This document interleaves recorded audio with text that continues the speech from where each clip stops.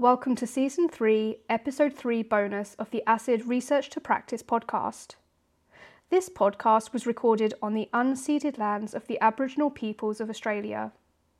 We pay our respects to their elders past and present and extend that respect to all Aboriginal and Torres Strait Islander peoples.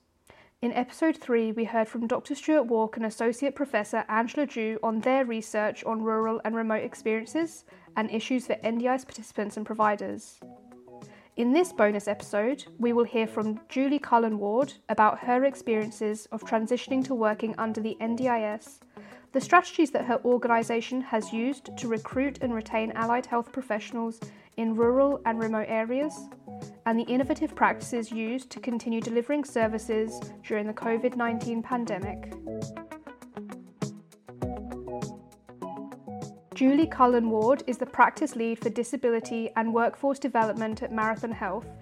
Julie has over 25 years' experience in service delivery in rural and remote areas in occupational therapy, education, and the disability sector. Her experience has been in frontline service provision, senior management, and state consultancy roles. Julie's interests are in the areas of clinical supervision, student clinical education, promoting evidence-based practice, and innovative models of service provision for people living in rural areas. When the NDIS was originally envisaged in its early pilots and design phases, the idea was that it would operate in much the same way across Australia. A central feature of the design was that it would be nationally consistent. Julie shares her experiences working within the NDIS as a service provider. When I worked in the government disability services, the funding body at that time, you could only get one wheelchair, and that wheelchair had to be your primary method of travel and be, there's something that you would use, for example, say in your home to get around. The NDIS has meant that with its focus on participation and in the community, we'll fund you a wheelchair to get out and about in the community, an electric wheelchair, as well as a manual wheelchair. And that has absolutely changed people's lives to be able to do that. I guess I'm just talking on behalf from the allied health perspective. So primarily occupational therapy services, speech pathology services. We know that there is a recruitment retention issue in rural areas. And we know that the more isolated you go, the harder it is to recruit and retain allied health. And the research is out there about that. And that's certainly our experience. We started as an NDIS provider when the NDIS rolled out in our region in 2017. We had, at that time, 4 occupational therapists and 3 speech pathologists who were working in a block-funded program. One of them left because they were anxious about the NDIS and didn't understand it. And 2 of them left for similar reasons, not being able to see the future, not being able to understand what it looked like, very different to what they had been in. We advertised for occupational therapists and speech pathologists at that time and got 1 applicant. We then developed a very targeted approach to recruitment and retention, specifically for allied health to work in the NDIS system. And we have been quite successful at that. We have had a very deliberate, targeted approach, and we've used the research out there that's available to us to develop that process. We heard about some of the research findings for allied health recruitment and retention from Dr. Dew in our previous episode. It has been very successful. For example, we've targeted universities that are more likely to be the universities of choice for people who live in our rural patch. We know that people with a rural background are more likely to come back home or work in rural areas. We've used a lot of different approaches to try and attract them, and then once we've got them, we've got a new graduate program and a very targeted retention strategy program. So now we have around 8 or 9 speech pathologists, and we have about 16 occupational therapists. We have a mix of new graduates through to seniors, and we have just started an allied health assistant program. Julie shares the experiences from NDIS participants about their journey of looking for NDIS service providers in rural and remote areas. The primary thing that they say is how long is the wait list. For example, we have a 12-month wait list for occupational therapy services. And then they'll often say, well, I want a service now. So then they'll go looking for another service, and then they'll ring back and say, oh, I can't find another service. Can I put my name down? So they will put their name down for a number of different providers and just hope that one comes up before that lengthy wait time. So that's one thing that we're finding, is that people understandably don't like the wait lists. They want to find the right person at the right time to provide the right service in the right way. And so people with complex disabilities do find travel difficult, and so they do want a service in their home. So if that means they live in a more remote area, we really are trying to promote that service delivery model where we can provide a service for them in their home, because that's another thing that they're telling us, that they want services in their community where they live, and they want consistency of service. So if they do start working with, say, speech pathologists or an occupational therapist, and they form a relationship with them, they're happy with the service they provide, they want to keep that therapist if they can when their plan rolls over. That is sometimes difficult because of the high demand. It means the wait list gets longer if people continue to work with the same person. So some feedback we've had is that if you just go into a town, provide a service, and then don't go back, well, then some of the towns have service fatigue and they won't go back. People value continuity, consistency of a service. Marathon Health have recently worked in a town to assess and comprehend NDIS participants' understanding of the pathways to services. What primarily came out of that in this particular area was that people just do not understand the NDIS, and that's the thing that they're mostly asking about. So there's still a lack of understanding in the communities about the NDIS, how to access it.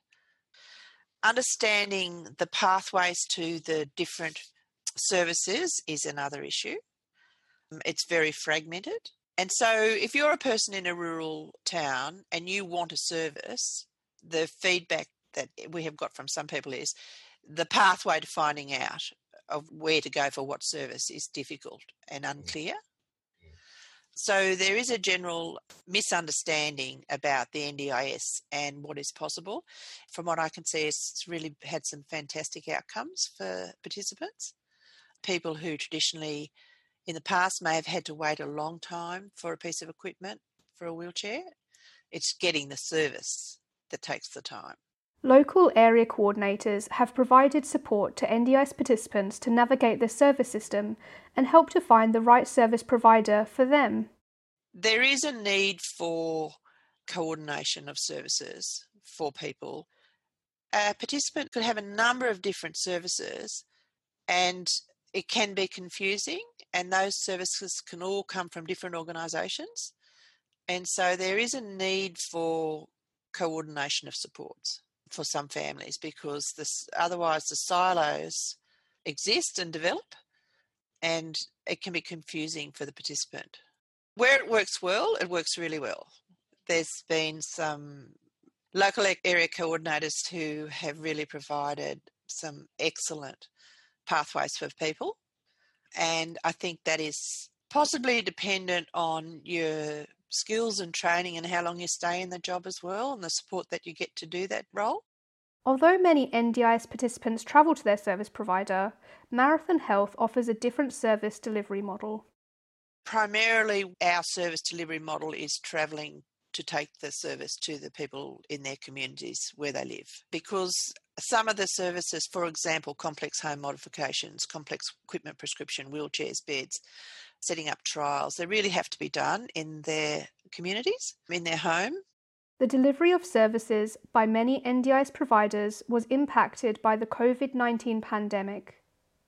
Julie shares her and her colleagues' experiences during this time and how it has changed the way they work. Marathon Health have about 270 staff.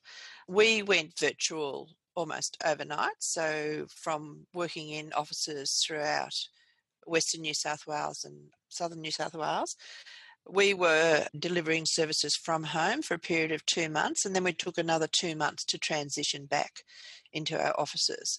So our service delivery models had to change almost overnight, and whilst we had some existing telehealth practices, it wasn't our primary method of service delivery. So we all were on an innovative ride trying to manage different service delivery models, different platforms, technology, and there were a number of challenges and also a number of really exciting innovations that came out of that process. Some of our challenges were obviously access for some of our rural clients. Data was another problem, and also the education process around using the different platforms. And then there were some platforms that we could use that had confidentiality, and then there were other platforms that, say, our clients might have wanted to use, but we felt didn't have the confidentiality aspect to them that we couldn't use.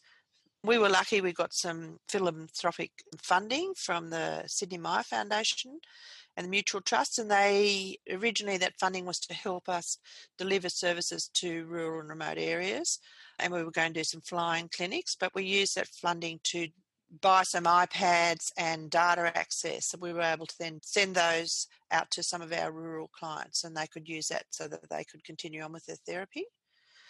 We found that telehealth models can use them. They work better if you have existing relationships or there is somebody around the person that can help them access the platform that you're trying to use and the service that you're trying to use. So the key ingredients to success are having somebody locally supporting the person to access the platform, and also that the clinician is skilled up. So whilst we had some clinicians who were really skilled and used to using it, there were a number of people who were new to that service delivery method, and that took longer. As we know, technology isn't very forgiving and it presents challenges. So in order to be able to actually provide a service that you had booked for that time, we found that that was important to have several different backup methods. Julie shares how working virtually impacted the services provided to NDIS participants.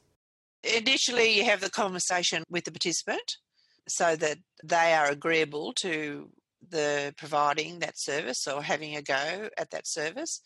The time taken to set the service up, to build the education process around getting to know and using that platform and that mode of service delivery was quite substantial. But many participants were happy to give it a go. Some said, oh no, we'll just wait till you go back. It's just all too hard.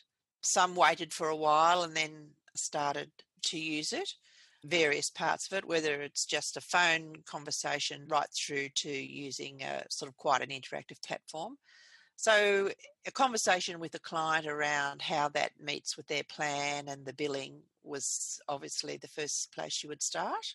And then you would have to review and monitor it as you went, because some things took a long time to set up and some people were able to run with it very quickly. And for example, a home modifications assessment that was provided in one of the more rural locations, the therapist said, well, my feedback on this is that it's just taken a lot longer. But the positive aspect is the clients have been really engaged. They've been taking photos, they've been assisting me with the information I need. So it's been a strength-based approach, but it has taken a lot longer. The education process was a real strength, and some of the feedback that we've received has been that people like having a service whilst they're at home and don't have to travel. During the COVID-19 pandemic, service providers needed to find innovative ways to also support their staff. Marathon Health had a very targeted communication program to all staff led by our CEO. We had daily updates, we had an internal communique. Staff were kept appraised of what was going on at all time. We had a session twice a week with updates from one of the staff in the clinical governance unit. The focus was on keeping everyone up to date with the current information at all times. There were lunchtime learnings developed. So we had mindfulness, setting up your workspace ergonomically, using your voice was run by one of the speech pathologists. We had a number of trivia sessions, the types of things that you might have in a workplace. Teams connected with their team every day or every second day or regularly to keep them updated. There were a number of different ways that people were kept updated on a daily basis to try and reduce any anxiety due to the unknown. So that targeted approach, communication approach, strong leadership really kept everyone together. It seemed to be reasonably seamless, our transition to being virtual and then our transition back into the office. I really put that down to the staff being very well supported. There's certainly some things we'll take forward. For example, once you have set somebody up using a telehealth platform, that can be a mixed mode of service delivery. And so instead of visiting all the time, you can complement your service with using a telehealth service, which means that their NDIS funding can go further. During the close down, we provided some student placements virtually.